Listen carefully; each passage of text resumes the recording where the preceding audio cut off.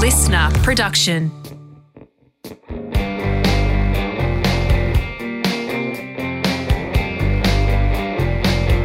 Hello and welcome to WILOSOPHY with Will Anderson. I am Will Anderson. From the title of the podcast, this is how the show starts. I ask my guest who they are. So, who are you? I realised, sorry, as soon as I was in that, I realised how ridiculous it was going to sound when the revelation came. That's the most fun I've ever had with that intro. So I will, hang on, I'm going to go again and see if I can straighten it up a little bit. I asked my guests who they are. So guess, who are you? Who am I? Title of my 2019 festival show. I am Lizzy Hoo. H-O-O. I always spell my last name out just because it's just something I've always done. So I always, like, if you know, I'm giving my name across, I'm like Lizzy Hoo, H-O-O, just to sort of avoid, I don't know, any jokes that might come my way, maybe. Is your dad a doctor? Yeah, exactly. No, he's not. Although a lot of people thought he was when he first moved to Australia. But yeah, I'm Lizzy Hoo. I am a comedian. Yeah. Hello, Lizzy Hoo, comedian. Thank you for doing this show. I like the simplicity of that, by the way. I think that's how I answer that question when people ask me. I'm a comedian or I'm a stand-up comedian. Often people feel the urge to keep adding things to the list as if being a comedian or a stand-up comedian is not enough in of itself. Right. I certainly believe it is, and I'm rapt that you seem to think it was enough to describe you as well. So let's talk about that for a start. Yeah. Like, how long have you been a comedian for, and how long have you been calling yourself a comedian for? Not that long, to be honest. Still, if I'm trying to avoid that question, you know, in an Uber or something like that, I'll say graphic designer. Right. Graphic designer. And then that's it. But yeah, comedian, it's a pretty new thing for me. So I've only been doing comedy for maybe 6-7 years. Yeah. And how long have you been calling yourself a comedian for? I would say probably 4 years, but part-time. Okay. I would have been saying it like, I do comedy on the side. Right. It wouldn't have been like, I'm a comedian. Like, I would have been, no, I'm an account manager, But yeah, I do comedy on the side. And I probably wouldn't even say that. It'd be a friend who'd dob me in, be like, yeah, you know, Lizzy does comedy. and then that's when I would have to admit to it. Your dirty little secret. Yeah, that's right.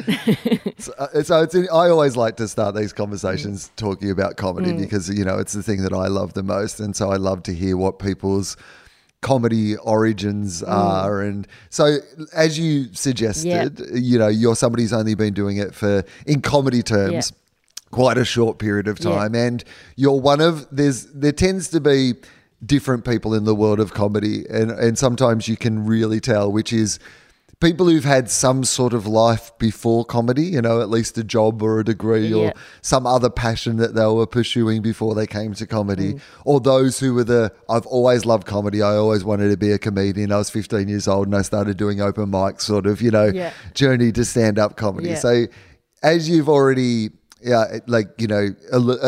alerted people to a little bit in this conversation, there was a previous life that you have had. So let's find out about what that was and then how that brought you to comedy. I only care about it in context of comedy. Okay. I want to know when comedy came into your life and what you were doing before that.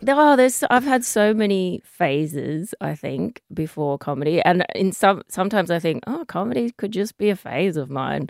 Okay. And that I might not do it forever or something. I don't know.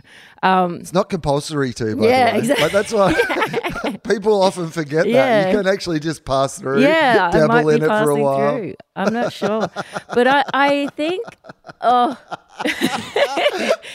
just on. This, you know what? This could just be a phase. I don't know.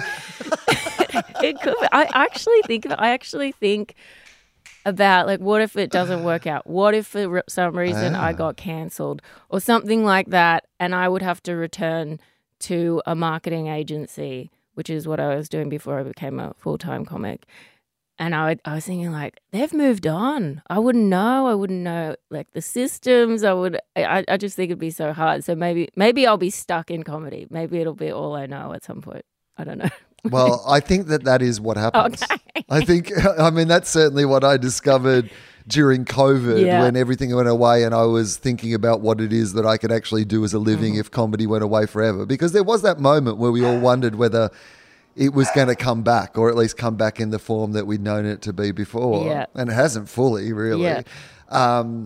But I thought about it constantly, and I was like, I don't think I have any other skills.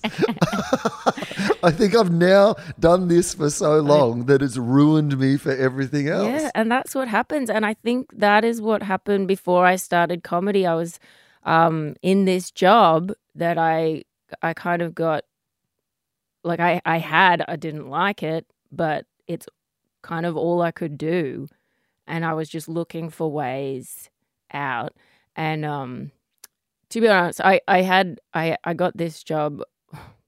I'm going to backtrack. So it's okay. We're allowed to go all over the place. We've got time. So we can ease into it. Yeah, I got into comedy because I just moved to Sydney. And before that, I was living in Mongolia for a year. And I did this like Australian government volunteer thing. I was a journalist trainer, doing inverted commas because I'm not really a journalist. I'd had writing jobs before that. I'd been in editorial and stuff like that, but I'd written about like movies and restaurants and, oh, here's this new cafe. I wasn't a journalist. I wasn't doing like any investigative journalism, but I somehow swung this job as a journalist trainer in Mongolia, and I went over there and I worked at this local magazine and imparted my knowledge. I tried to. And I had this magical year. And then I moved back to Australia, got a job in Sydney, and I'd just come off this amazing year, and I got this job as an account manager at a marketing agency, and it was real dry. I really felt this reverse culture shock. Like all my clients were sort of government clients. It was a real leveler. And that year I just sort of, I did have reverse culture shock, I think, because I really struggled to get back into my Aussie way of life. And I was looking for things to do. I was looking for like, activities and hobbies and stuff like that to make my life fun. And I started to do all these courses at Sydney Community College. Oh, yeah. What did you start with? Like what courses were you doing? Sewing classes, millinery course, which was pretty fun, but it was just like me and 6 old ladies making fascinators. There were points when I would be in class and think, what am I doing here? But I was having, like, it was fun to be creative. I was trying to do something a bit creative. And then, I mean, also knowing how to do things. Like, I'm always fascinated. I think there's a part of me that would just like when I'm older and have like, some more spare time, would just like to learn how to do some stuff. Right. Well, this is what my thinking of, like, getting older and doing stuff. Like my parents, my mum has been going to for years, the University of the Third Age. Have you heard of that? Uh-huh. Yeah, so it's like a later in life. Yeah, and she does all these things. She does art history class. She does, book studies and all this sort of stuff. And I'm like, can I do that now? Is there a place I can go to do that now? It's so funny you say that, because literally I was driving down the coast on the weekend from a book festival that was like 7 hours away, and where the part of the coast that I was driving down, it's where all the retirement communities are, where all, because, near the beach, but in an affordable part of the world where you're near the beach and all this sort of stuff. And most of them are over 55s, but there's a couple that are over 50s. Like, as long as you're over 50, you can move into this. And I'm 50 next year, which means, like, you know what I mean? Really? I can get in early and, like, dominate. Like I could go from being not very vital and feeling old to being like the, Feeling amazing. amazing, like being the 50-year-old at the retirement community, just soaking up the benefits. That'd be amazing. You're still sharp. You know everything. Right? Yeah. When you can appreciate it. I can appreciate the table tennis table in the, the old guy on the walker, he's not using that, but I am. Get into the aqua aerobics. Right, exactly. Love that. Okay, so you were learning how to do things. I was learning how to do things. I was in this sort of like, just exploratory phase, I think. And I got the Sydney Community, I was getting the Sydney Community College e-newsletter. I got this one where it was like, try stand-up comedy. And I was like, yeah, why not? I've always wanted to try this, I think. And it also sort of fit in with where I was at work. I was having to do presentations at work, and my confidence was a bit shot at work because I wasn't really enjoying it. And so I thought, this might be good for that skill. Like if I can do stand-up comedy, I can talk in front of anyone. That'll be fine. Okay, so let's do that. So I just enrolled in this stand-up comedy course, and I had no idea about stand-up comedy. Like I knew who you were. I knew big Aussie names, but I didn't know about the local comedy scene, or I'd never been to a comedy show before. I'd maybe watched a special on TV, but I wasn't in the world of comedy. I liked comedy growing up. I used to watch like a lot of Full Frontal and the Comedy Club and stuff like Comedy Company. It was a Comedy Company. Comedy Company. Yeah. But I didn't really know comedy. So I did this course. It was 4 Monday nights, and the class was full. It was like 30 people in the class, all there for different reasons. Some of them genuinely wanted to be comedians. Some of them were pretty much the same as me, like, I want to be better at public speaking. This is my idea. And then at the end of the 4 classes, the instructor, he puts on a friends and family show at a Balmain Workers Club. And you're meant to invite like 20 people each to put on a good show. And I put my name in for the show. You didn't have to, but I thought I may as well. I've got my 5 minutes that the teachers helped me with. I may as well. And I went there and I told everybody I knew to come to this night, which in hindsight is psychotic. Like that, I was like, why would you have done that? That's insane. I invited cousins, all of my workmates, my 2 bosses were there, their wives were there. Like it was just, that seems totally insane to me. I need to explore that a little bit because. So how many came for a start? I reckon he told me to bring 20. I brought 20. Yeah, so there was at least 20. At least 20. Right. So yeah. So I think it's an instinct early on that like friends and family come. What I find the funniest is I've had friends and family who came when I first started out who've never come back because they're so scarred by how bad the experience was. And I was like, they wouldn't have let me keep doing it if I hadn't got better. Yeah.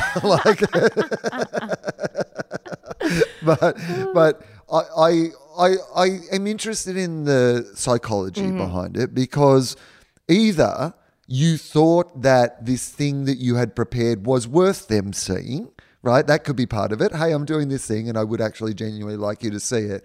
Or it sometimes feels like showing it to other people makes it real.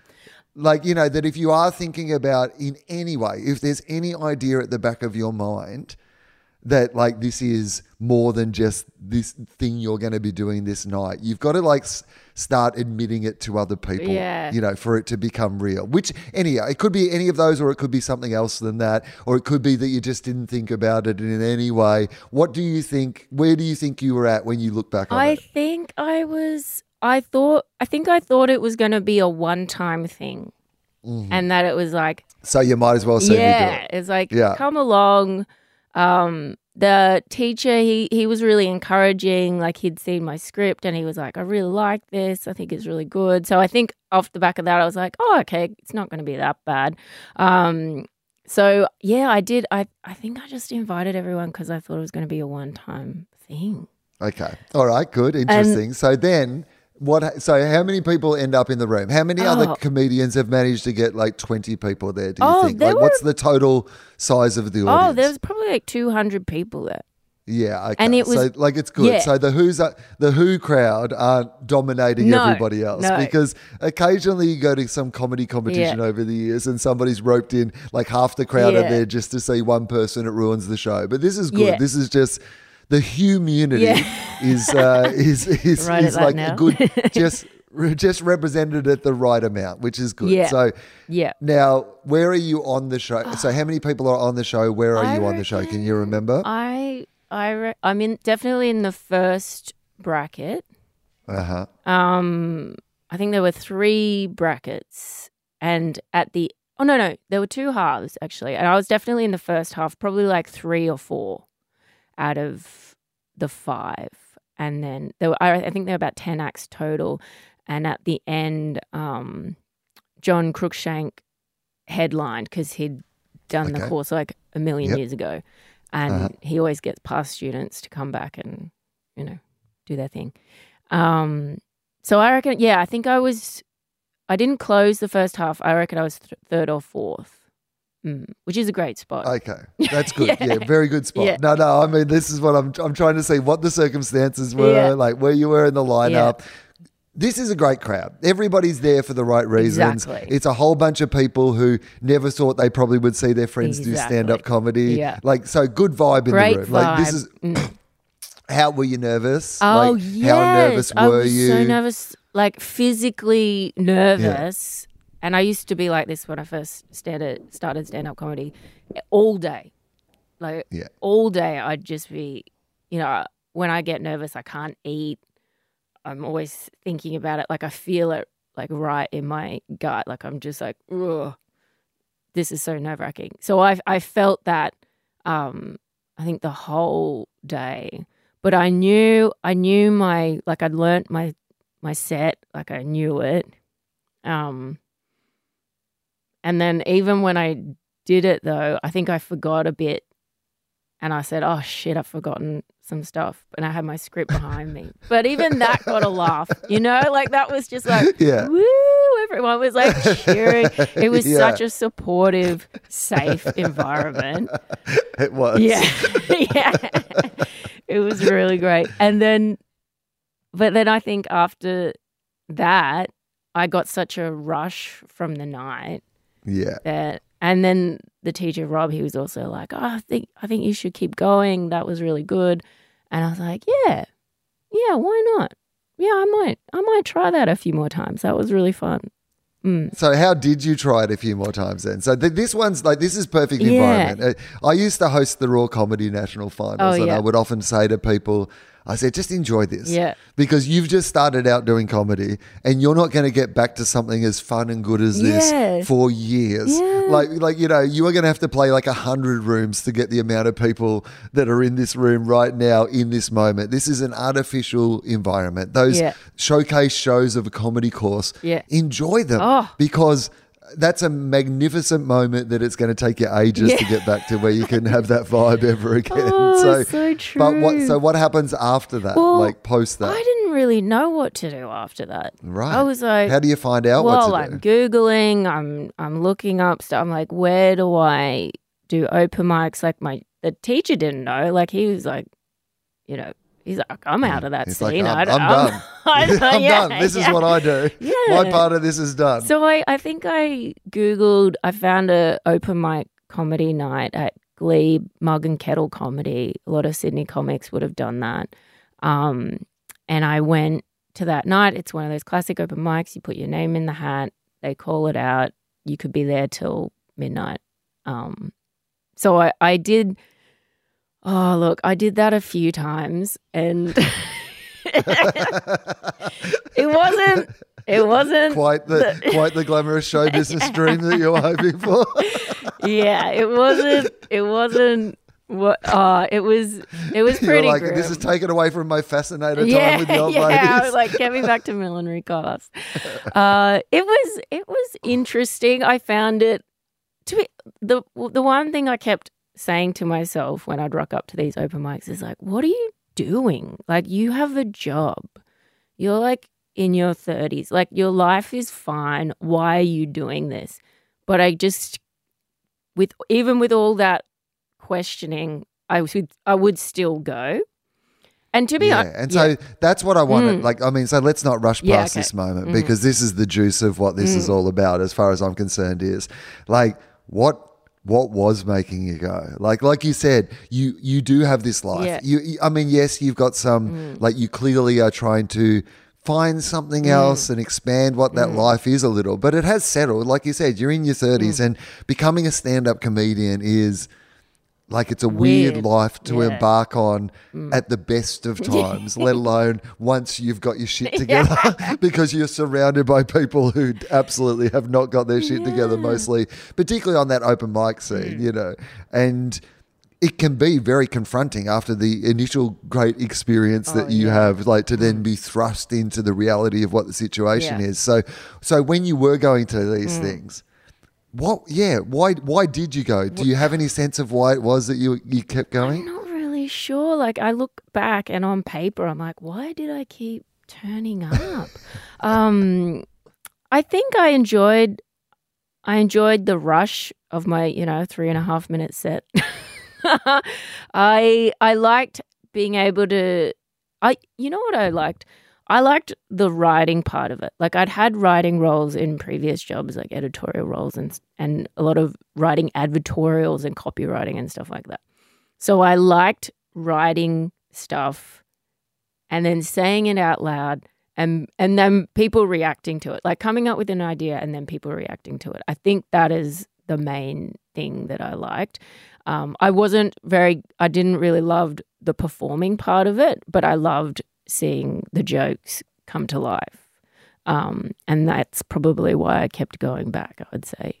Yeah, so the performance, that sounds like, a little bit of the journey that you were on when you went to it in the first place, which is I want to be able to communicate more effectively. I want to be better at public speaking. Yeah. So what was it about the performance aspect of it that was confronting to you, at least initially, or maybe still is now? I don't know. Everyone looking at you. It's the same reason I'd never get married, because everyone's looking at you. It's just, that is so, even now that's terrifying to me. It's like you're going out there and you're going to have, everyone's looking at you. It's like, there's nowhere to hide.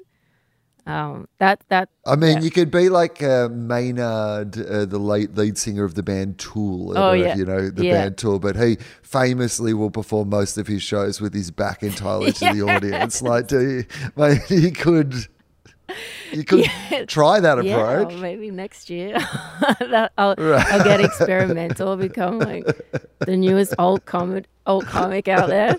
Back to the wall. No, not back to the wall. Back to the front.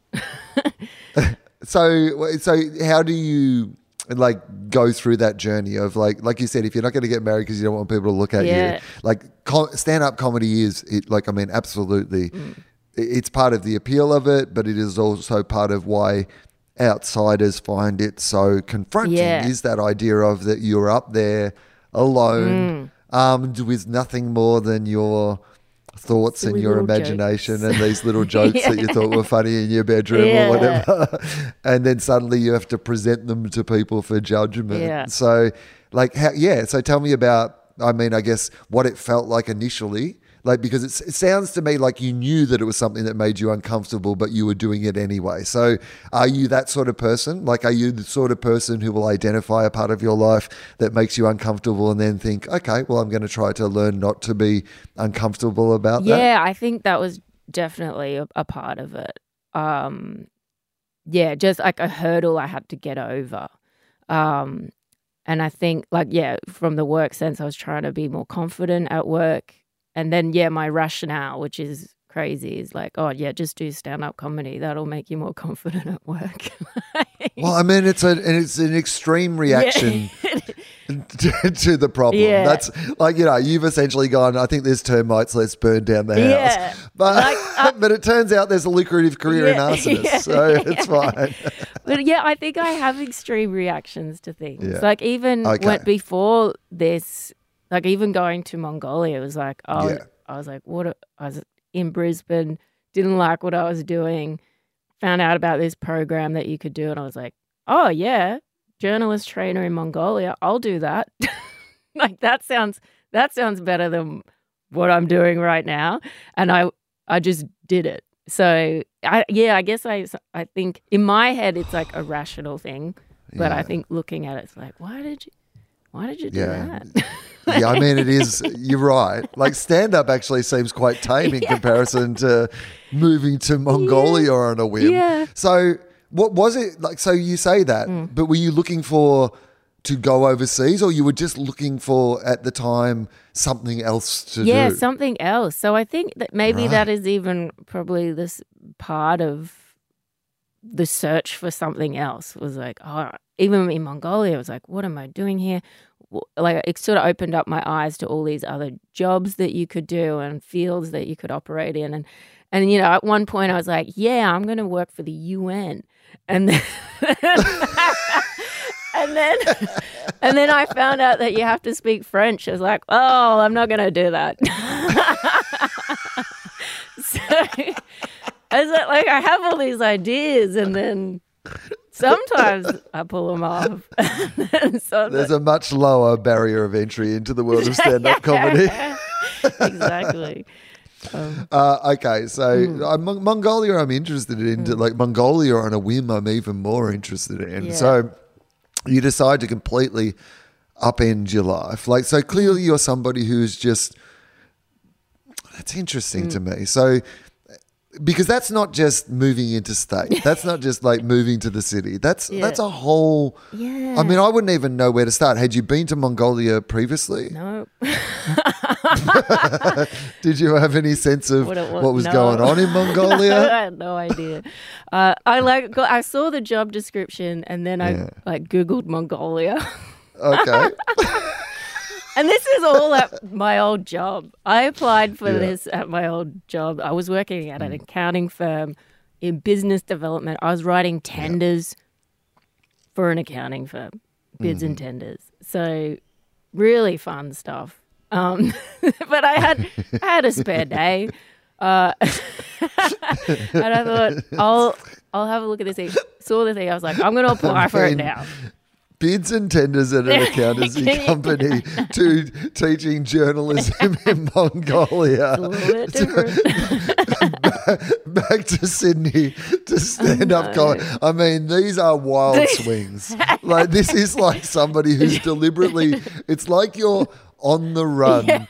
Like from the mob or something, and you have to constantly completely change your life when they're getting too close to you. Oh, yeah, that's what I mean. There's probably a few therapy sessions in that. But I felt, I remember someone asking me, there's a friend that was like, what are you running away from? I'm like, I don't know. I think I was just trying to find something, like try to, do something fun that I enjoyed, because I would always get these jobs, do them, get sick of them, move on. I think it was just my brain. I don't know. I just get over it. But yeah, I applied for this journalist trainer. Because I'd done writing roles in previous lives. I worked at little street press magazines in Brisbane. We actually interviewed you one year. Very exciting. Oh, big, really? yeah. It was very exciting for us. And then, so I'd managed to talk my way into this job. Because I was working at a big accounting firm, I think they really liked that. They were like, oh, yeah, she's worked here. Okay, that's good. You know what? I don't think anyone else applied for it. That's my gut feel, is that no one else wanted to be a journalist trainer in Mongolia except for me and my other friend Lisa. And yeah, I ended up getting the job. But it was this whole thing. It was like it was such a good experience. It's one of the best experiences of my life. And, you know, we were fully prepared going into it. We had pre-departure meetings where cultural training and security training and all that sort of stuff. And then we learnt a lot about Mongolia before we went. Just because there were... Yeah, they didn't just say, we'll send you a ticket, we'll see you in Mongolia. There was some training involved. Yeah. We learnt from, there were a lot of other volunteers there at the time.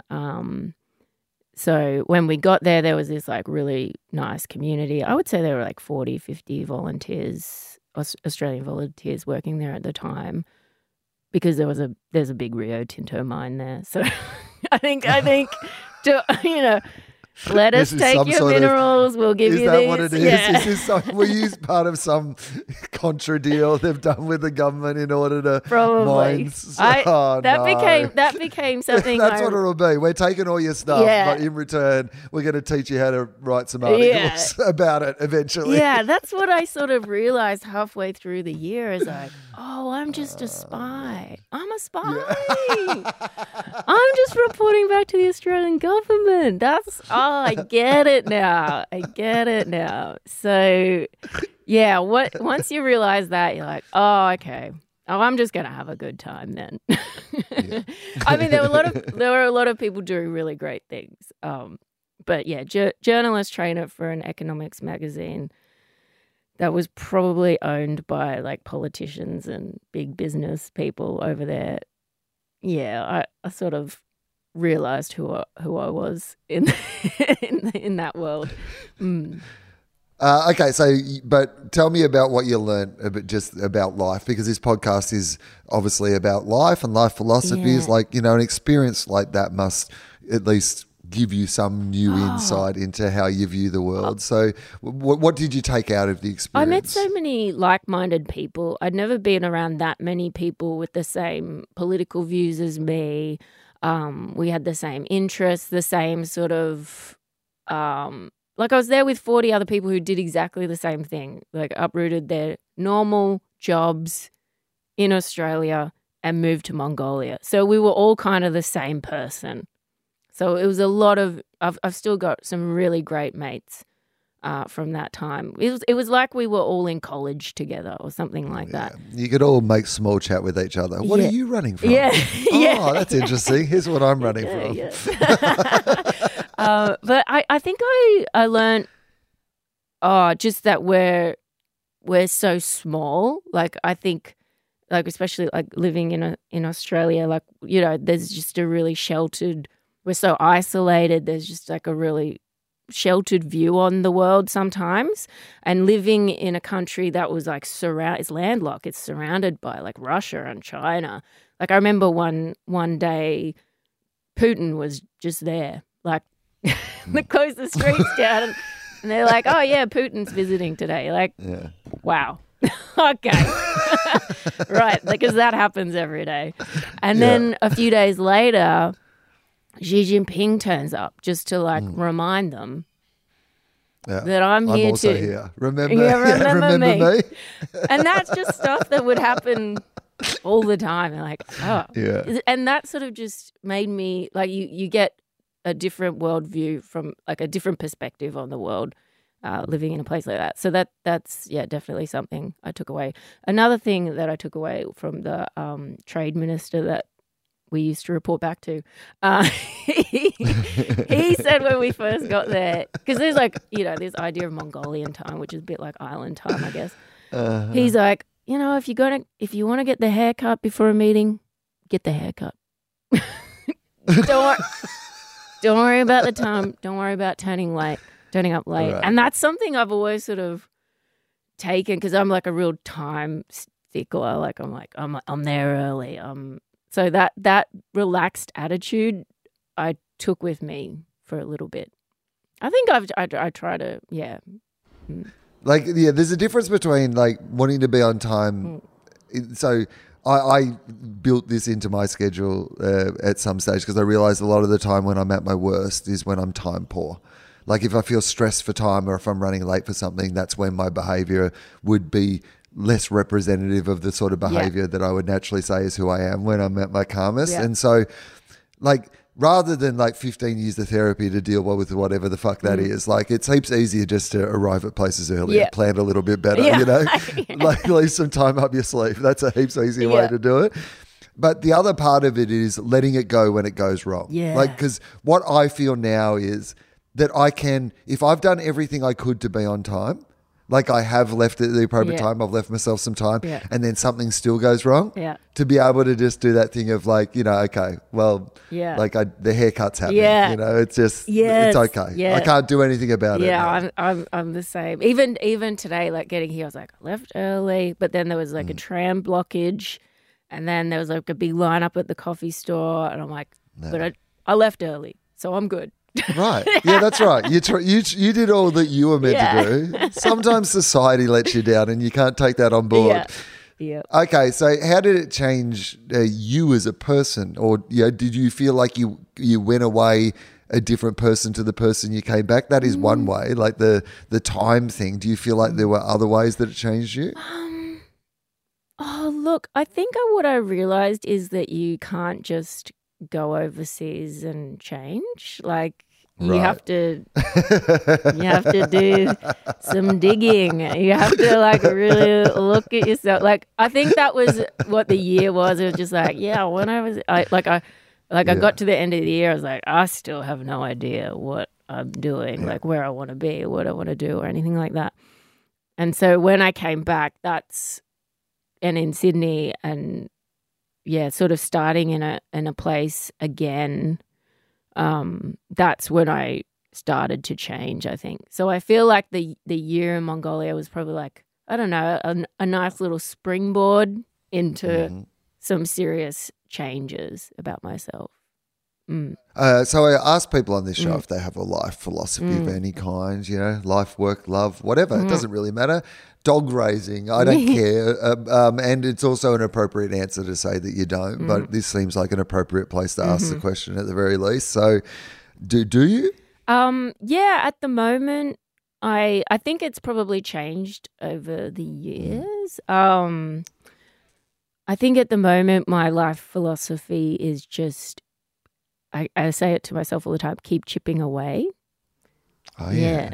And I just say it to myself, I'm like, just keep chipping away. Like, because sometimes I get overwhelmed by how big things are. Like, for example, even a festival show, that's it. Like at the outset, that's overwhelming. That's like, oh my god, I gotta put this show together. What the hell? What am I going to talk about? But then, if I just do a little bit every day. Just do something every day. No, don't like leave it to the last minute, which is what I traditionally love to do. I mean, it's what we all love to do. But that's just something that works for me at the moment. I love this. I have one tattoo. It is on my left shoulder, and it is of a jigsaw piece puzzle. It is an ocean piece, essentially, is what it is, a blue jigsaw piece puzzle. And like what that is meant to remind me of, and to be honest, I don't think about it that often anymore, and you just reminded me of it, which is a nice thing, and I thank you for that, because the reason that I have that jigsaw piece puzzle is meant to remind me of the exact philosophy that you have just espoused. Is that like if you look at 1,000-piece jigsaw of the ocean and it's all in pieces, it seems impossible, but the trick of doing a jigsaw puzzle is to grab one piece, and then all you got to do is find the piece that goes next to that piece, and then all you've got to do is find the piece that goes next to that piece, and if you just keep doing that for long enough, eventually you will solve that entire jigsaw piece puzzle, and you'll get to see the entire thing. And it is exactly what you've just said, like chipping away, right? Like that it's much easier to chip away than it is to that's good. I like that. So is that something that you have come to? Like it sounded like this, or is this always been part of who you are? No, okay, this is something I've learned, I think, from doing comedy, is that if you just keep showing up, then stuff happens. Like no one's going to know who you are or take notice of you or hear about you if you're in your lounge room, like just writing jokes or not performing. But yeah, that's something that I've learned. Yeah. When did you start to think of it as, like, when did it start to be your side gig, your gig economy side piece that only your friends would bring up, to being more than that? Tell me about discovering, like, so obviously you've got your 3.5 minutes, like you said, you're doing it at an open mic. You got your 5 that you did at your showcase show.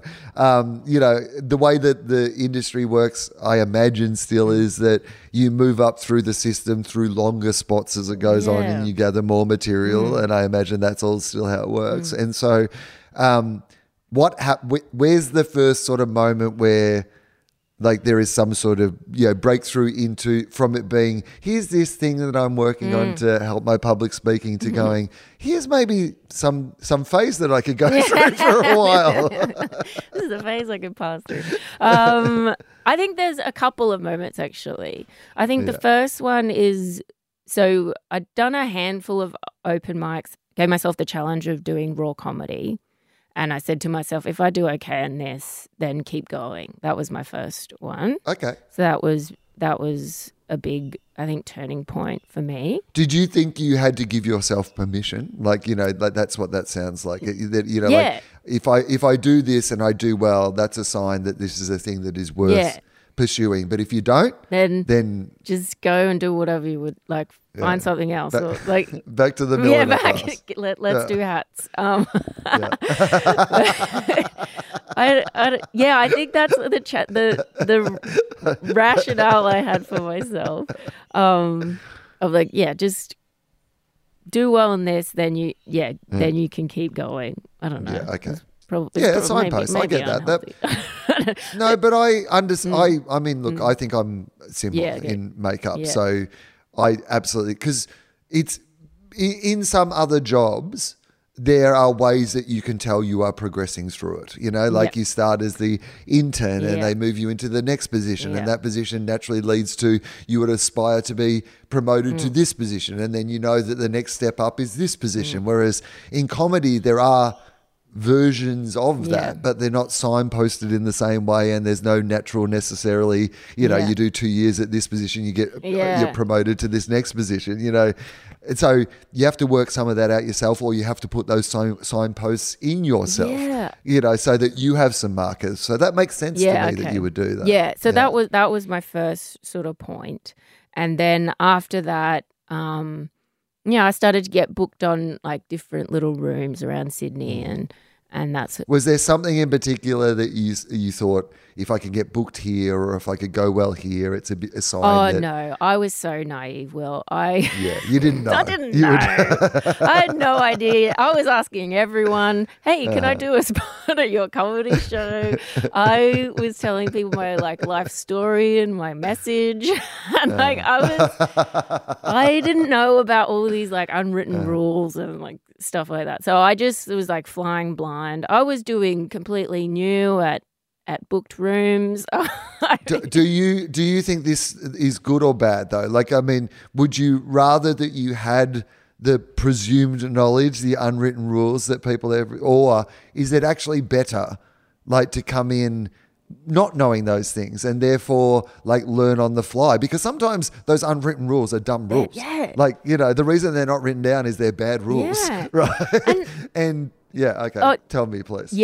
I love being naive. Like I love just being blind to everything. That's how I operate best. The more I know, the more I have to freak out about. So I just, I loved not knowing anyone. I didn't know anyone. I'd turn up at gigs and just, part of it was trying to be more confident. But I'd just turn up and like stand in the corner and wait for my spot, do my spot, watch the rest of the show, go home. Like I wouldn't interact really with anyone or anything like that. So I didn't know like comedy gossip. I didn't know like about anyone really. For a good 2 years. And that's like, what do you think people thought of you? Because like, if you 2 years, you're just this girl in the corner. But like slightly older than most of the other people probably, particularly at open mics, who just comes in, stands in the corner. Says gets up, doing jokes, and then leaves. Like, and has been doing this for 2 years. Yeah, I don't know what people thought. Like, I definitely didn't like have any social connections at comedy. Like, I had a few people that, you know, I would maybe message every now and then. There were a couple of groups of comedians that I ended up gigging with quite a bit that I became friendly with. But yeah, it took me a long time to get comedy friends. Probably because I didn't talk to anyone. Were you still managing to keep your old friends though? Yeah. Part of me was like, I've got friends. I don't need any more friends. I don't need new friends. Well, that's part of it, right? Like you're at a different stage in your life. Like sometimes the fact that comedians are all friends is because they were all like, you know, 20 when they met, right? Yeah. Like it was when you were getting your new friends, they were the new friends that you got. Yeah. Whereas you're like, no, I've done that. I've had a whole life. I've got plenty of friends. Yeah, exactly. I don't need you guys.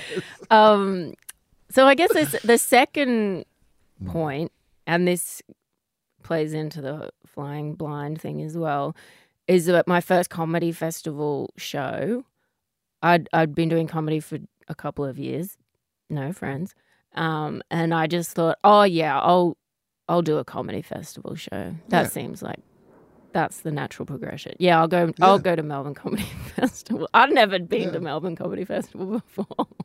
Never been to the festival. Never seen a show at the festival. Never been to Melbourne at that time of year. No idea what I was walking into. And then I apply for this like a festival venue. Yeah. I had a lot of people when I told people that react to me like, really? A festival, like an hour, like in a festival venue. Oh, okay. Like it was like real, like I was picking up that I shouldn't be doing it. Or like that they thought, oh, maybe a bit too early for a festival show. But I was like, oh, whatever. So I applied for this festival show, got a venue, 6 p.m. time slot. A lot of people told me that a 6 p.m. time slot isn't going to work. It's really hard, 6 p.m. time slot. I was like, well, if I say no now that I've got this offer, they're never going to offer me again.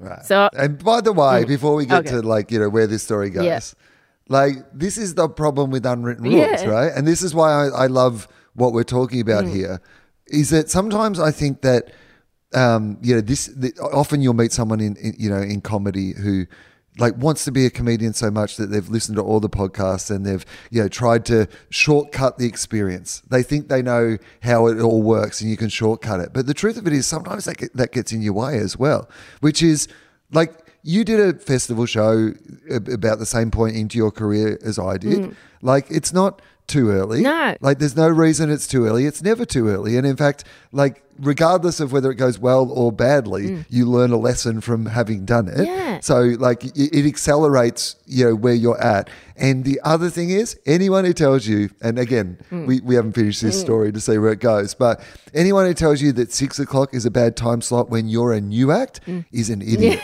Because that is the best time slot for a new act, because it means that you're not competing with the more established acts. And at a comedy festival, people often like to see another show before or after one of the main acts that they are seeing if they're going to dip their toe into a new act. So 6 o'clock can be quite a perfect time. People don't have to leave the city. If they work in the city, they can stay in the city, go to a show. Anyway, like it's the best go time. on with your story, but it's like they're dumb. Anyone who thought either of those two things is wrong, and it's because they think they know something as opposed to you who actually you don't think that you know, right? Like you are just going in blindly and you've made the right choice, not the wrong choice. Yeah, that's what I thought. I was like, well, I'm just going to do it. Like, I had nothing to lose. Like, I had a job. Yeah. But, like, I was having... That helps too, right? Like, I had money coming in. You had shit to fall back on. Yeah, I was on annual leave. Like, it was fine. And I thought, I'm just gonna do this. What's the worst that could happen? I get better at comedy. That was my theory. Like, great. I get to perform. I only did a half run, but I get to perform 10 shows, full 50 minutes. But I think the biggest thing and learning curve for me was like I'd only done 20 minutes before. Like that was the biggest chunk of time I'd done. At like the Manly Boat Shed, something like that. Like, okay. yeah, good, like really, really solid base for a show. But I had like 2 sort of 20 minutes that I'd done, that I'd worked up, and then I just stuck them together. And it worked. But I look back on that now and I think, oh, I can't believe you did that. I'm so glad I did it. But I can't believe like I just stuck 2 20 minutes together. I came up with an ending like the day of my first show. I was like, oh, yeah, that'll do. We'll just chuck that on the end. I remember like writing jokes. I was staying with a friend and writing some like jokes in her room before doing my first show. And then I did the first show and it was like 52 minutes. And I was just so happy that I talked for 52 minutes by myself. And I honestly had the best time. Like, I don't think a lot of people can come out of their first festival run and say, I had the best time. Like, I didn't make any money, but I had such a great time.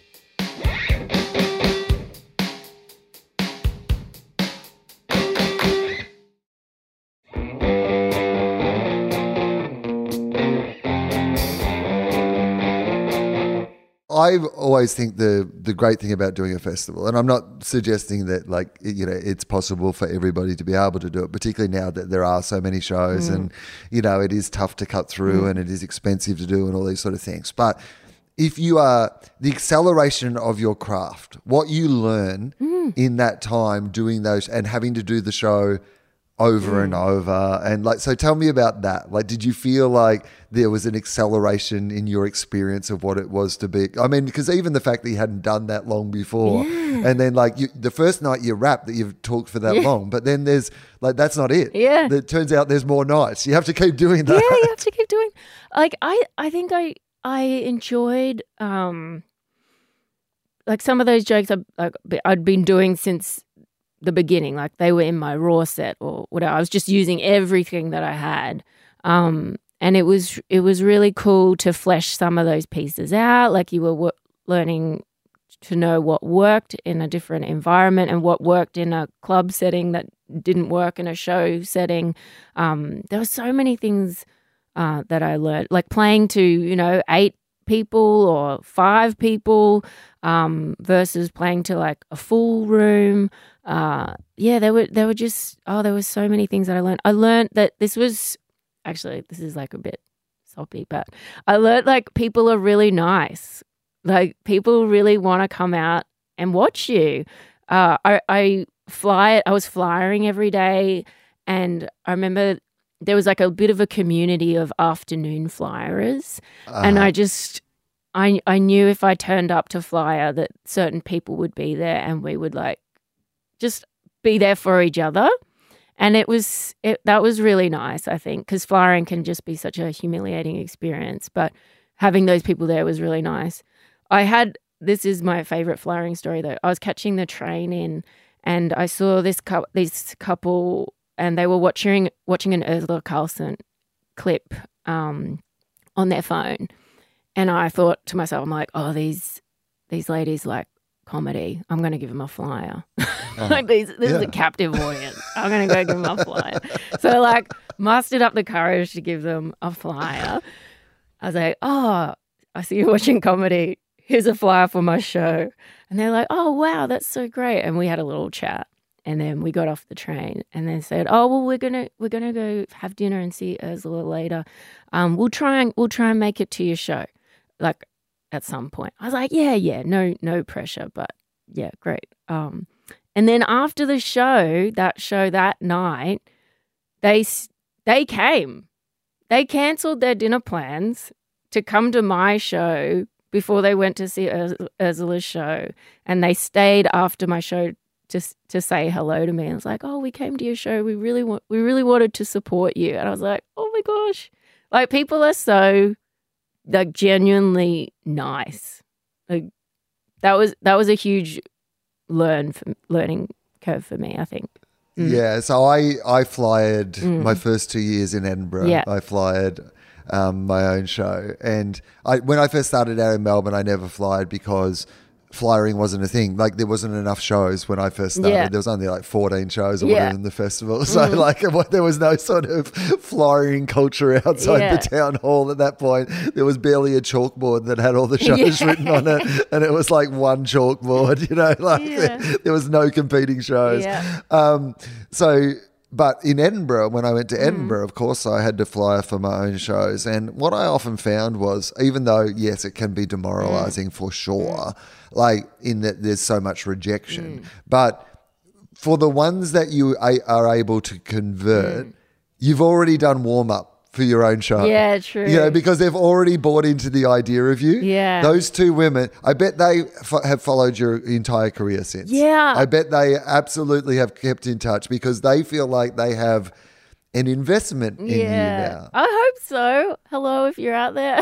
They might be listening. If you are those people who cancelled their dinner plans before Ursula Carlson, I hope that you are listening to this because they do, right? They have an investment in giving you that confidence and supporting you at that time. And like one of my favorite things at the comedy festival is when I have somebody come up to me and say, you know, we've been coming to see your show. Like I've seen your show 20 years or whatever it might be. And you're like, that to me is like, you know, the fact that they came once is great. And anyone out there who's come to the show once, I appreciate it. But I know there are some people who come every year and they're the ones that I'm just like, thank you so much because. Yeah, you want to give everyone a hug that comes to your show. Right. But, I can't anymore because of COVID and my social anxiety. But other than that. But it's just like, I just, you know, you see people that come, you're like, oh, you just want to like genuinely thank them. Yeah, thank you. Personally, like, I mean, the best way you can thank them is doing a good show. But this is cool. So you do your first comedy festival. Now I'm guessing you're having some comedy friends. You can't come out of a comedy festival without having some comedy friends in your life at that point. I made some new friends flying. Like I remember I would see Chris Ryan flying. She was one person I met flying. Jake Howie I met flying. They're comedy mates now for sure. Definitely have comedy friends now. I think my closest comedy friends were born out of lockdown. I've got. And what? How do you mean that? So tell me about that. It wasn't me personally, but Steph Broadbridge and Marcel Blanche de Wilt, they're Sydney comics. They were getting together a writing group during lockdown and asked me, Beck Melrose and Fiona Cox, they're like, do you want to get together on a Sunday over Zoom and do writing? And that has become a very close friendship group. It's been really nice. And I don't think that would have happened if it wasn't for lockdown. So that was something that's really nice that's come out of lockdown. And they're also talented and we help each other out with scripts and we swap scripts. We ask for tags. Like it's just a really safe space. It's just, it's really nice. I mean, that again is another great thing to hear because so often one of the unwritten rules of comedy is that it has to be some sort of competition, which I think part of that comes out of the idea that there are comedy competitions at the start, like, you know, things like Class Clowns and Raw and all these sort of things.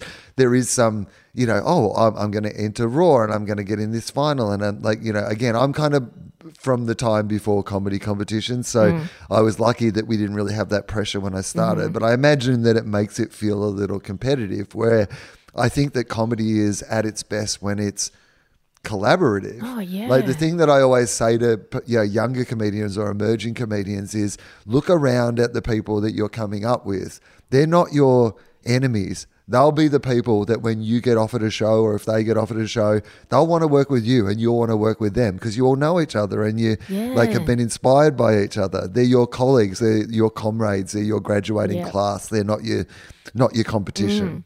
Oh, for sure. And because they've seen you learn and develop, they know your voice and they know what type of joke is probably more yours. Like I know when I go to the group chat and say, hey, look, working on this joke, what do you think? And then, you know, someone will come back and say, oh, that bit's very you. Or like, what about this tag? But they've written it in my voice, you know, like it's like it's so helpful. And I think that has really helped me as a comic writing with other people. Definitely. How does it help? Like, I mean, I can, yeah. What in like a practical sense? How do you think it helps you?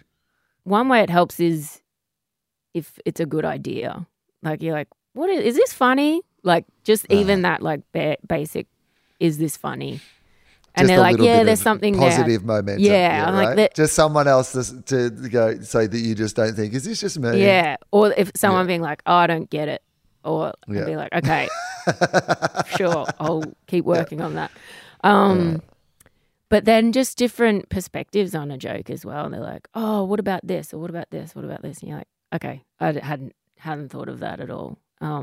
So I think it's just, working with other people. And I like working with other people. That is something I miss from my day job.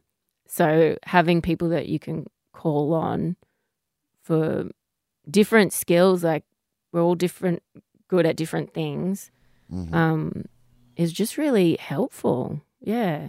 It stops you second guessing yourself as well.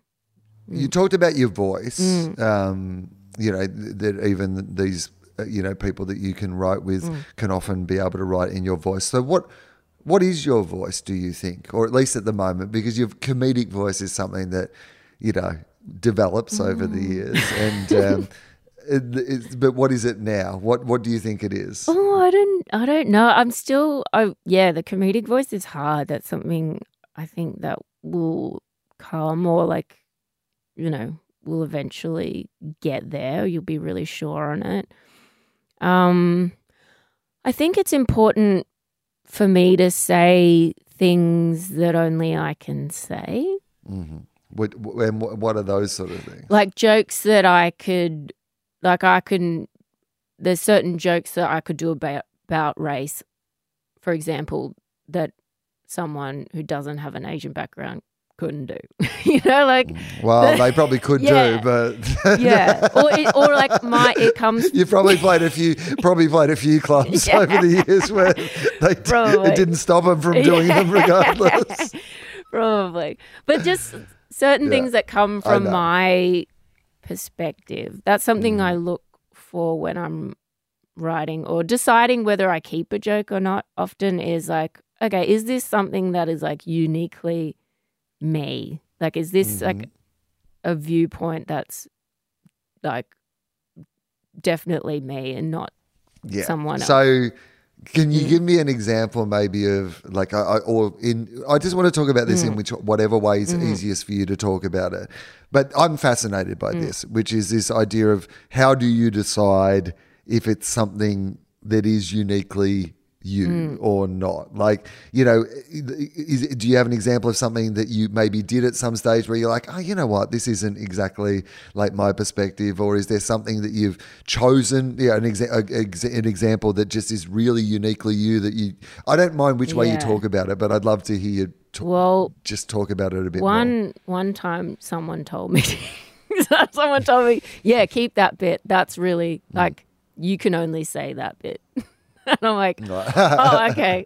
So, I rely on someone else telling me. Okay. It needs external. Yeah, okay. I get that. Yeah, that's fine. But that's a good answer too, right? I think sometimes you can't tell, somebody else needs to tell you. Yeah, there's that. But I think that moment kind of made me realize, oh, okay, that's a really good instinct to have. And some of those jokes that are a bit harder to maybe get across, like I've got this joke in my current show about being a person of color, and it was really like hard to write it took me a while to write and get it to a good point, and I was going to bin it. I was honestly like, okay, so you don't need to go into the detail, but I've seen this joke and like this routine, so we can talk about it in vague enough terms without spoiling it for anyone. But like, I would love you just to talk me through that struggle. So what did you set out thinking you were trying to do? And then when did you think you were going to bin it? And then when did you unlock it? Like, tell me about that process. Well, I did it at an open mic and I didn't have an ending. Sometimes when you're like, I've got this premise, but I don't have an ending for it. I don't know how it ends. Like, let's just see how it goes. And I started to do, like, I guess, the top bit, and I just couldn't figure out a way to end. I think that's where I was struggling. I was just like, I just don't know how to end it. I'm just really tapping out at the end. And then I thought, I'm going to get rid of it. And I did it a few times, and then I was just hoping the ending would come to me on stage. Right. You know, so well, like that's okay. in a That's pressure environment. Yeah. Sometimes it never Absolutely. came. And then I think I left it for a while, and I came back to it. Okay. I was like, I think there's something there. And now it's like, it was one of the favorite parts in the show to do. And it was one that people, you know, came up to me and was like, oh, I really like that bit. That's a really good bit. I was like, oh, I'm glad I persisted with that. Mm. Yeah. So that's interesting insight to me, because sometimes when you do have that instinct to bin it, it is the right instinct. And sometimes the instinct to bin it is like, no, this is worth finding. Like, you know, there's definitely something that made me keep doing this, you know, that I've kept trying to unlock this. I've got one bit in my most recent show, which I won't, like, you know, obviously talk about, but there's still one thing in it that, even though it goes well every night, I know I haven't got right yet. And every night it goes really well how it is, but there's just a part of me that's like, this is not how this is meant to be, and I cannot work out. I know that it's not, and one day I will just discover, like, it'll just come to me, and I'll be like, yep. Knew it. I knew there was a better way to be doing this, but I could not work it out. Yeah.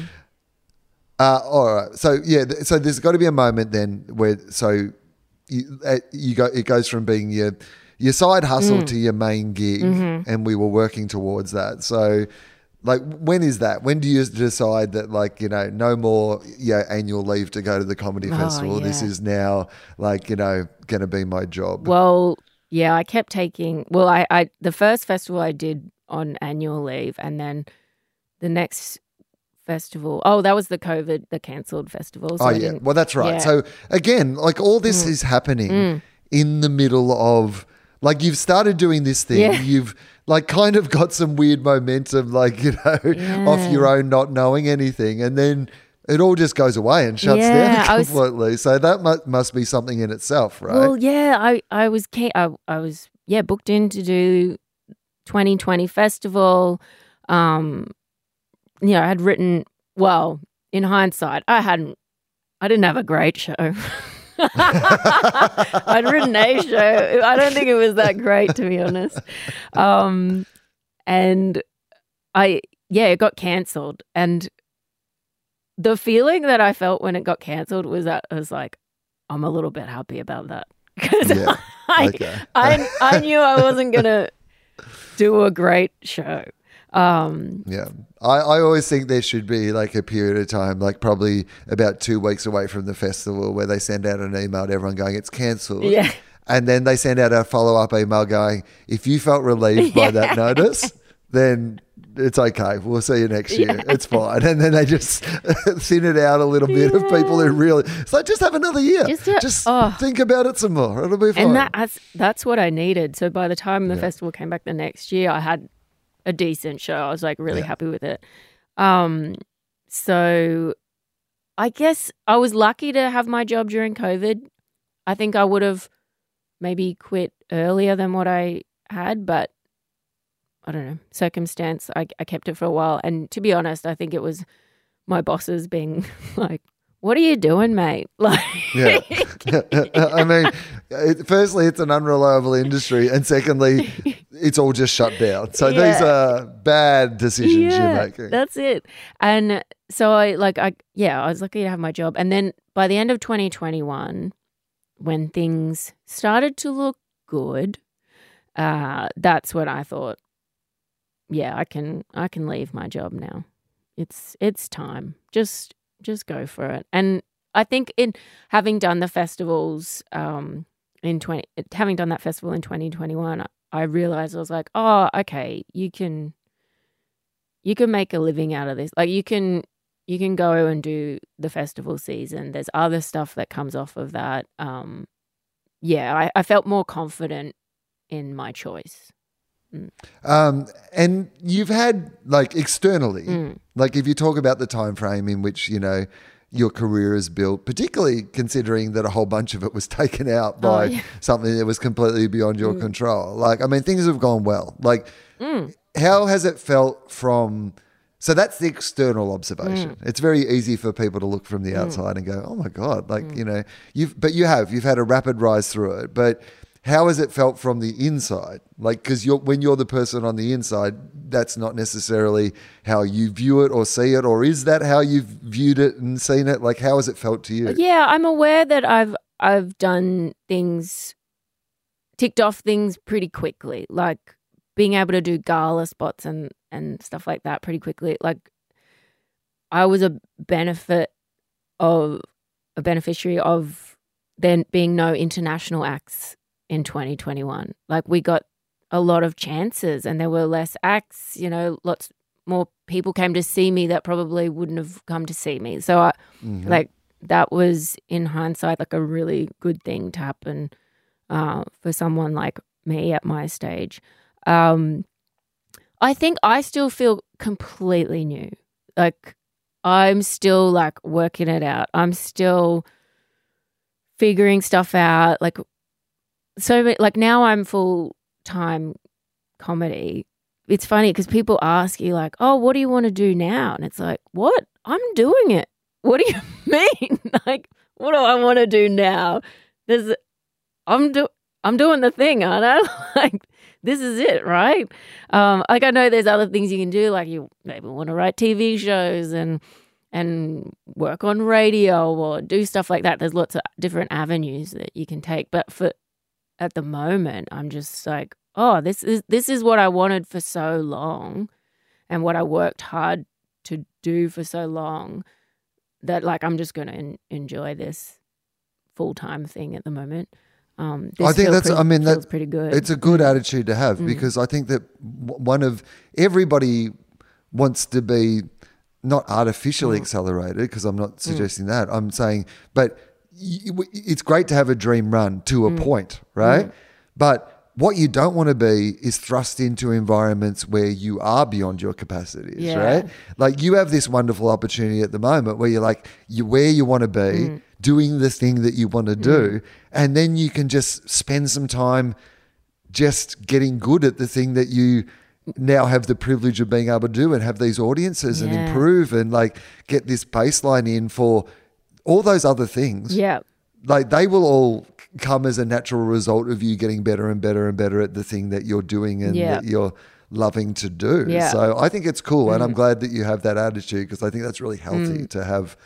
Why does everyone else want you to always be doing something else? Like, I find that it's like, what are you doing now? You're like, I'm doing it. Plus, the thing about stand-up is, like, for somebody like a Lizzy Hoo who likes to have extreme reactions and throw herself into absolutely wild swings, is that a lot of that's built into the job. Yeah. You know, you are trying to master something that isn't, I mean, this is one of these things I say all the time, so I'm sorry to everyone who's bored by this, but like, I think that a lot of people go into stand-up because there is a part of their brain that is looking for something that they can constantly be working on, right? You can always be working on getting better at it, and you're never going to master it. Yeah. Like, you're on this elusive, you know, like, you want to, you desperate, and you have glimpses and moments and enough of them on stage where you feel like it would be like to be mastering it all the time, that's all you ever want to do is like learn how to master it. But also, you're smart enough to know that even for the brief moments you master it, like, it all goes away and you have to start again. And it provides a lot of those things, I think, that you've been searching for in other areas of your life. Yeah, I agree. On a daily basis. Yeah, you know? I agree, because it's like something you could never be like perfect at. It's just a continual learning curve. I agree. And those writers' sessions with your friends that started during COVID, you know, they're the equivalent of that, adult education group, right? Yeah. That's you all sitting around learning skills, working Yeah. off each We're other, very having that little nerdy. community. Yeah. I mean, it is a bit nerdy, It's but so it's fun. nerdy. We've even gone away on weekends. Like, it's so nerdy. It really is. That would be fine with me saying that. How did the rest of your life adapt to the fact that suddenly, people you've done big, like you said, galas, have you been paying attention, which is certainly a big recognizable show, and a bunch of other things as well. You've had your own special, in the comedy world, that all makes sense. But how did the rest of your world, who knew you as this other person? Yeah. Yes, they might have come and seen you do that, stand-up comedy course gig, but in a reasonably short time, in the grand scheme of things, they've gone from you being one particular person to being this quite public person. Yeah. With this public. How has that been? Yeah, I think. It's so. I'll use my mum as an example. Mum always used to. Oh, what do you think of Elizabeth's new hobby?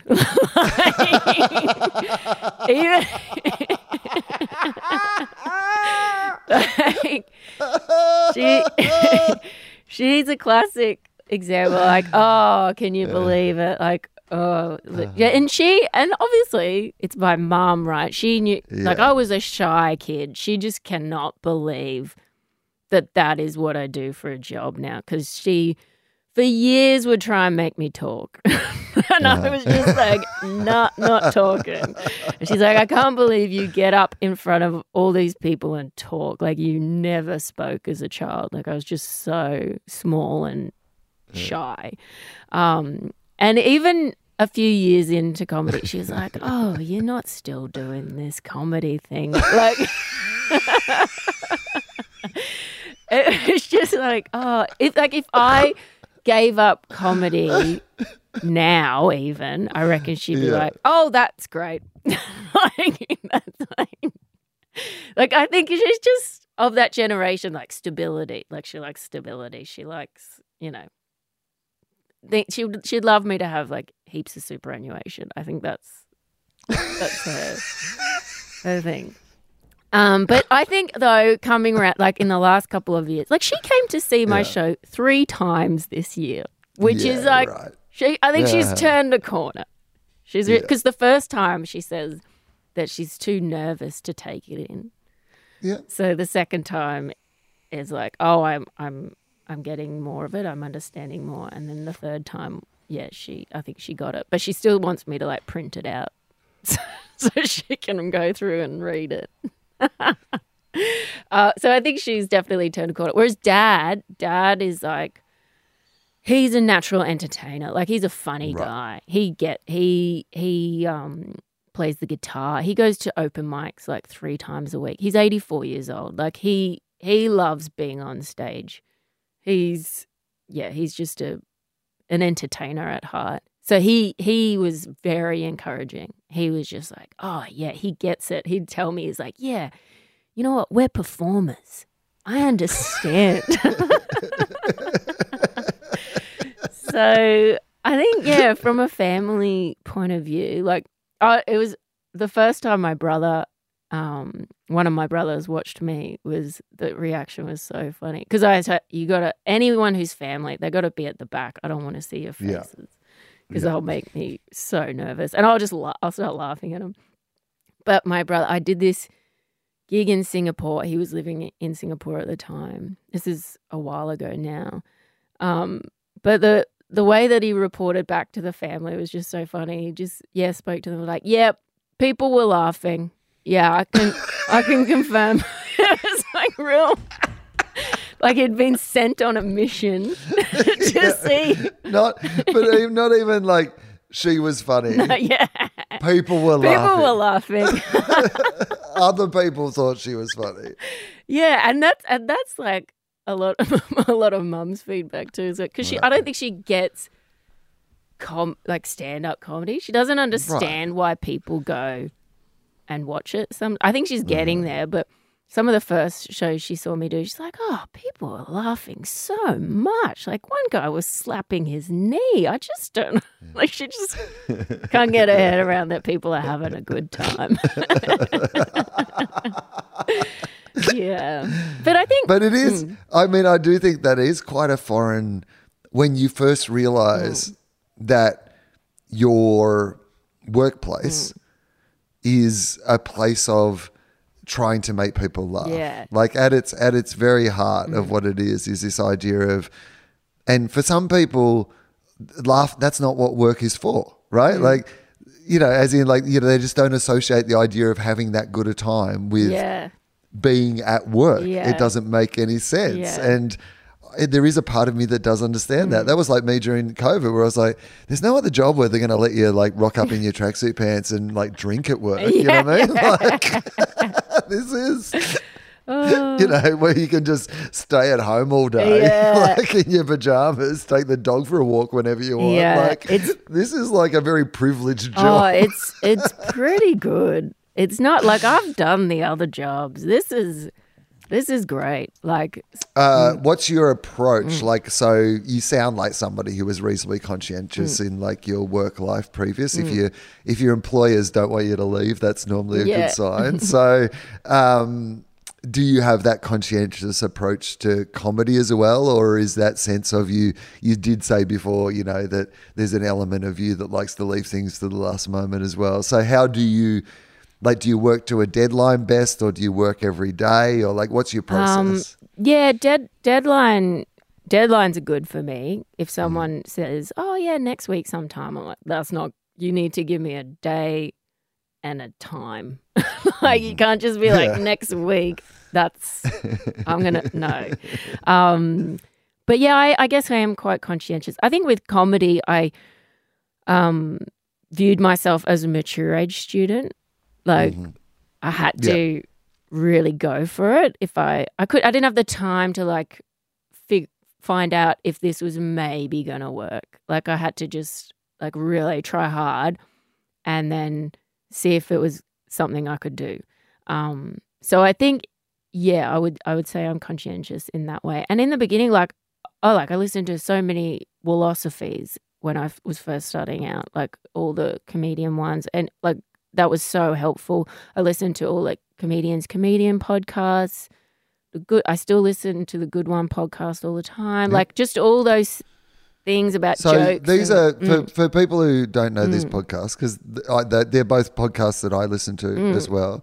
So the Good One is an American comedy podcast where they talk about, often, I mean, the premise has changed a little bit, but often they would take an iconic routine and then use that as the premise for the conversation. They would actually literally talk about the routine in some cases, sometimes a more broad conversation about comedy in their career. Yeah. But a really great show and some really fantastic episodes of that. And the comedian Stu Goldsmith, who is a UK comedian, and that again is also an excellent podcast. And he does very long form conversations with UK comics predominantly, but there's Americans and Australians and all sorts of people in there as well. And again, I've listened, it's one of those podcasts where, and I hope this is always the case with this one as well, which is that I've enjoyed the conversations with comedians I've never heard of before. Like, in fact, often it's what I like, you know, and I hope people do on this podcast is occasionally listen to an episode of somebody that they haven't heard of before, because I think they're good conversations. But I just love that you mentioned those ones in particular, because I think they are both really fantastic podcasts that absolutely deserve a shout out as well. Yeah. So you listen to a lot of stuff. You had that mature age approach. But like the other thing about the mature age approach, is that like it makes sense. Yeah. It would be weird if you didn't, right? Because part of going into university or part of going into comedy when you're young is that you're at the stage where you're also discovering who you are. Yeah. Right? So that's built into the process, right?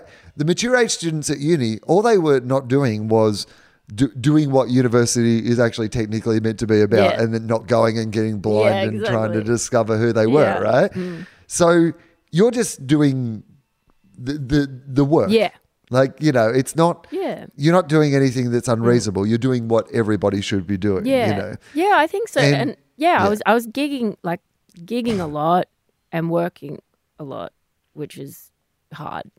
Yeah. And that's what most people are doing when they're starting out. Like so many comedians have 2 jobs. They're working full time and then they're gigging at night. Yeah. Yeah. Okay. So, but at some stage, the day job goes away. Yeah. Do you remember, was that a gradual process, or was there just a day when you sort of woke up and you were like, I think, you know, had you had your eye on it for the 2 years and COVID just interrupted that, or what, like, or was it a late, like, when did you decide? Well, I went from 5 days a week to 4 days a week at work. Okay, so you just gradually just walked out slowly, backed into the hedge, Homer Simpson style. Yeah, and then that I did 4 days for a really long time, and that was manageable. Like I took off.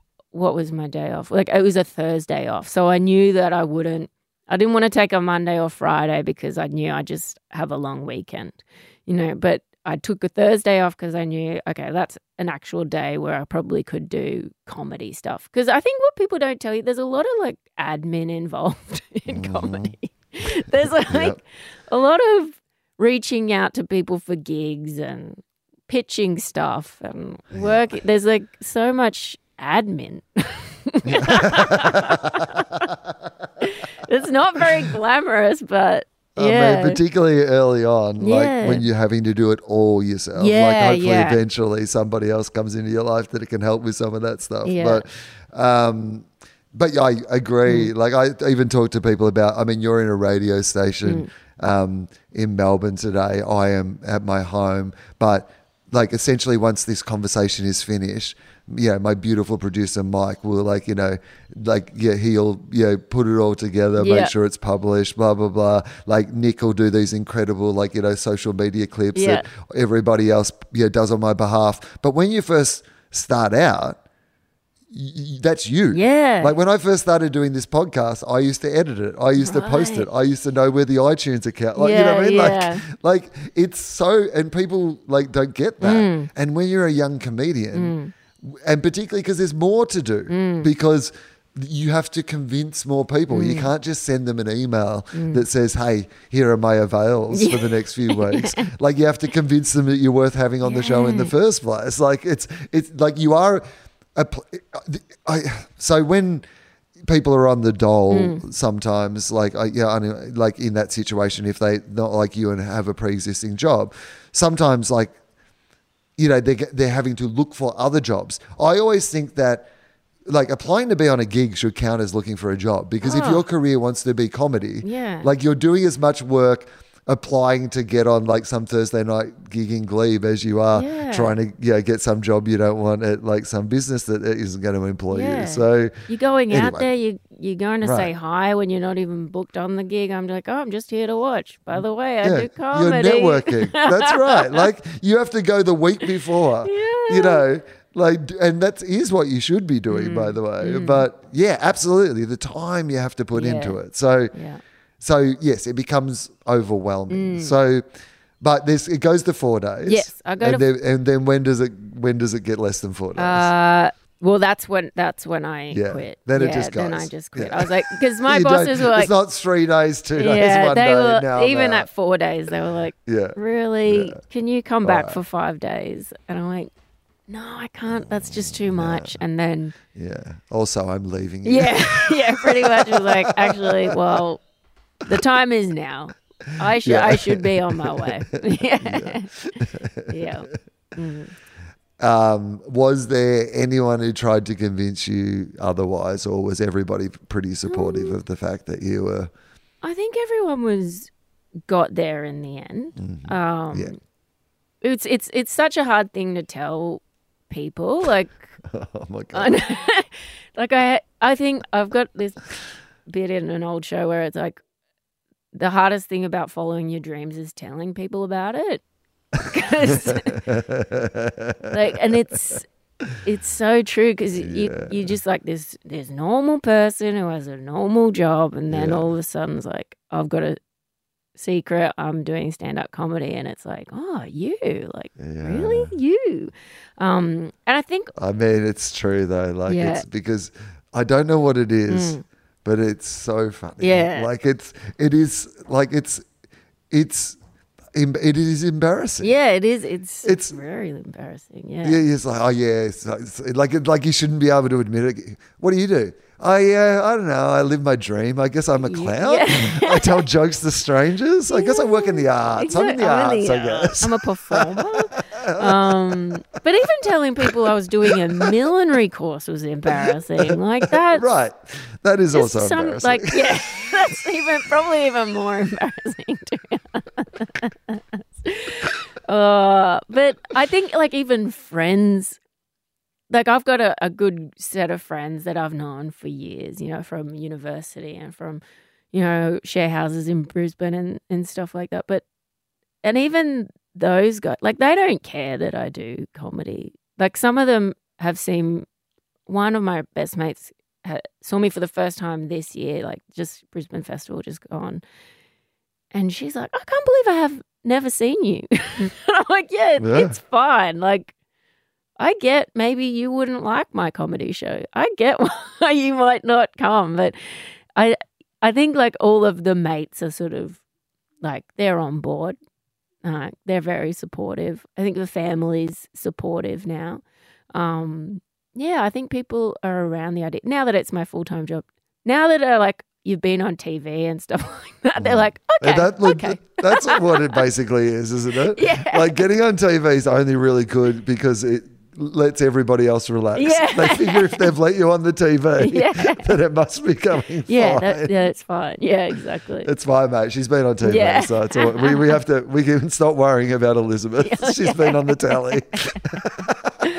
But I should be putting extra stuff into my superannuation, of course.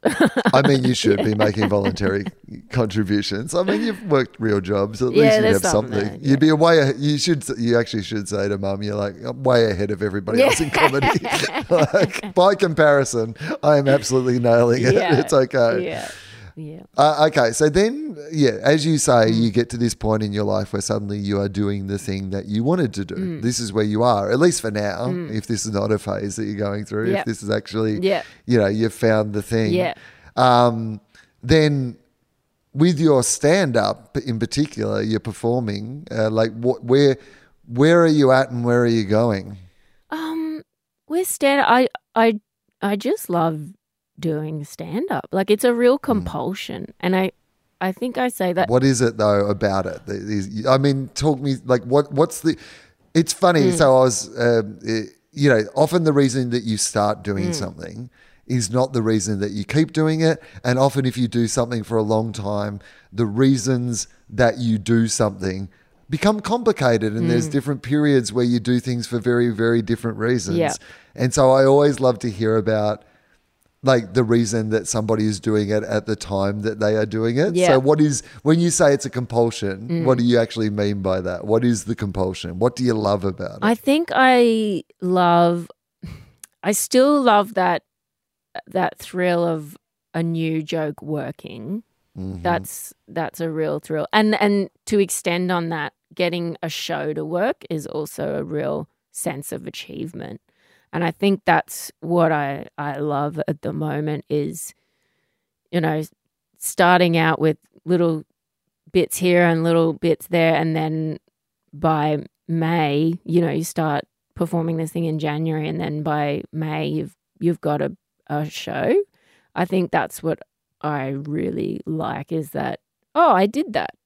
And even halfway through that process, sometimes I look back at my notes on my phone to see where I was at, in December or November. And it's a real like, oh, wow, I had nothing. I had absolutely nothing. Like only one of those bits has actually made it in some form to the show. So that is really like, I think the sense of accomplishment that comes from that is something I really enjoy. Yeah. Look, I'm aware of the time, and there's some like questions that I always ask everybody on this show, so I'm going to get into those. We dive in the deep end. What do you think happens when we die? Well, I was raised Catholic, but I'm not Catholic now. So I don't think we all go to hell. Or heaven, it's or whatever. weird that you immediately just said we're all going to hell, which I guess is mostly the message of the Catholic Church, though, is that we are all going to hell. So you're right. Yeah, I don't think that happens. I think part of us lives on. Like, I think, we just go, like, we either get cremated or dug into the ground. But I think like our spirit lives on in some way, whether that's through like other people or stories that you've told or bits of your personality that maybe, I don't know, your child or your nephew or niece have taken on. I feel like, your spirit somehow lives on in bones, like you can, I think that, what am I trying to say? Like, sometimes you think, well, sometimes I think, oh, I wonder if, like, my ancestors are in my bones. Like, have I, got some of their life lessons in me? Like, like through that idea of, like, intergenerational trauma and things like that. I'm like, there must be part of my ancestors that are in me and the way that I think. Yeah, I like that idea. That's a fun idea. Do you worry about death? Do you think about death? Is it present in your mind? Oh, yeah, constantly. I have my family, we're always joking about being dead. It's really, it's grim for outsiders. They're really confronted by it. But we're always joking about, like, Mum is particularly grim. Like, she's always talking about, like, I remember calling her once and I was like, what are you up to, Mum? Oh, just getting ready to die. Because she's doing all these, like, power of attorneys and all that death admin that you have to do. Yeah. She's, just so much getting admin ready to, in comedy and death, both full of admin. Yes, and so that's how we talk in our house. Yeah, okay. Yeah. So I don't think I'm scared by it because I think I honestly, it could happen at any time. You just have no idea what life has for you around the corner. So, on Pete Holmes's podcast, You Made It Weird, which is another podcast that I recommend that has been influential to this one. And Kurt Braunohler was on and he asked Pete Holmes this question. Would you prefer to know when you die or how you die? I think I would like to know when. Need the deadline. Yeah, I was going to say, right? Like the literal deadline in this case, the deathline. Yeah. So when will I be deadline? When will I be dead? And because then I could just pack in whatever I needed to. I'll be like, okay, well, I'm going to go on holiday here, and here. I'm going to say goodbye to all these people. I think I could do a lot if I knew when it was. I know, but so I think this is the first time that somebody has answered this question, I think, in the way that I think I would answer this question. And because I am absolutely convinced that it is, yes, time. And then I'm fascinated by the idea of, so if you learnt that you had 20 years versus if you learnt that you had 5 years, are you living your life in completely different ways, or do you think that you're living your life pretty similarly in those two examples? Oh, that's okay. So I'd firstly think about if in 20 years I'll be 60. So, which is pretty young to die. That's a young. So I think I'd strategize. I'd probably be like, okay, if I get this much money together and work like to get to this point, and then I can spend. If I could, like, okay, I work for 10 years. Yeah. Party for 10 years. Right, yeah. No, don't start partying immediately. Yeah. Build up a bit of a pot, knowing that I've got these good 20 years. Yeah. Knuckle down for 10, party for 10. Yeah. I think that works. If it was 5 years. 5 then years. you just be like, I'm out. Like I'm partying now. Yeah. I mean, 5 years is still a lot to party. It is. It is a long. Like it's still, I think you'd actually find out pretty quick. Yeah. You'd be like, this seemed like a good idea that I was going to party hard for 5 years. But it's just this 45-year-old going to raves and just living her best life, just packing it in, chasing summers. You're going to die in 5 years. You're going to die tonight. Yeah, true. What's the best or worst piece of advice that you've ever been given? I don't mind, but just one or the other or both. Like if there's one good piece of advice you've had, or if there was, sometimes it's, as you said, it's the unwritten rules, that are the bad pieces of advice. You've already said a few times how it was great that you didn't know them so that you didn't have to break them. But is there a good or bad piece of advice that you could share? Yeah, I think. Yeah, don't wait until you're ready, or what other people think you. Yeah. Or when you should be ready. What does that even mean? I don't. Yeah. If you wait until you're ready, I don't think you're ever going to be ready. Yeah. That's the deadline thing as well. I think, which is like people always ask me that they say, "Why do you do a comedy festival show every year?" And I said, if I didn't put one on, I'd never write anything. Yeah. Like the fact that I know that I'm going to do it, compels me to have to do it. Yeah, I've told people now we've hired a theatre. Yeah, I've got that fear of failure it's a strong one. Yeah. If you could go back to yourself, normally I would say early on in your career, it wasn't that long ago, but let's go back at least to the start of you, before you do this comedy competition. Let's go back to that Lizzy Hoo and just if you could give her one piece of advice now, what would the piece of advice be? Just do something that you like, rather than doing something that you think you should be doing. Yeah, I think that's a good career thing that I've learned. And I honestly, I reckon one of my next jobs could be as a careers counsellor in a high school.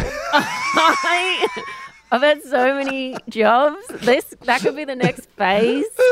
And I could, because if I could go back to high school, Lizzy, I'd be like, just enroll in drama. Yeah. You like drama, do drama. Don't, Yeah, but they wouldn't trust you for careers advice because they were like, you're a famous comedian and now you're a careers counsellor at my school. What happened? I got can't trust your cancelled. advice. I got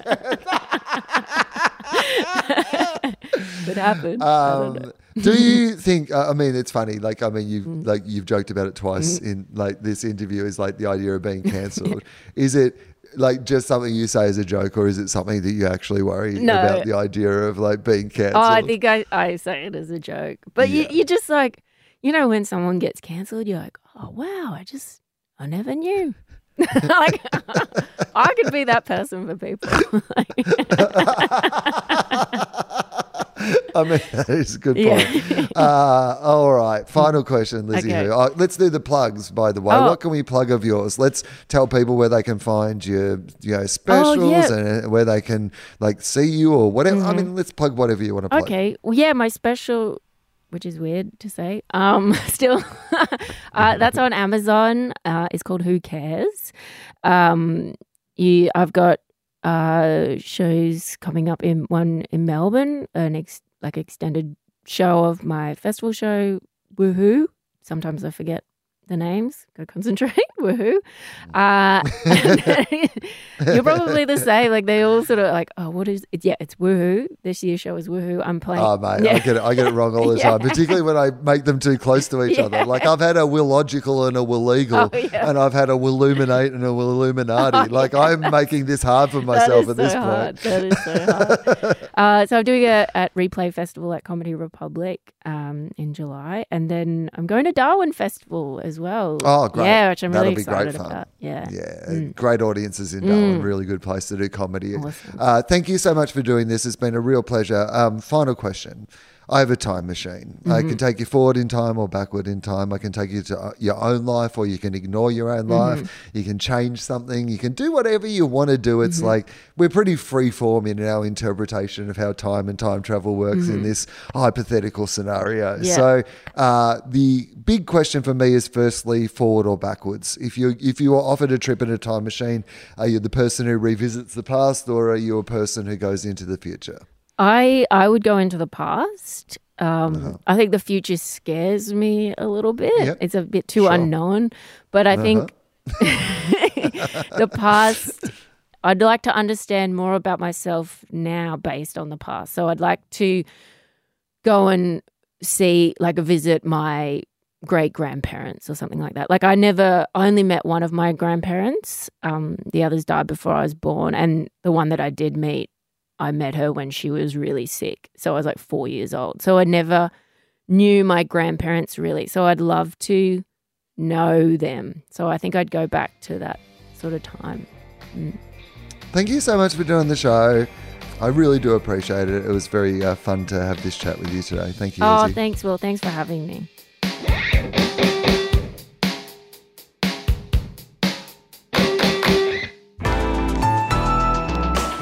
Listener.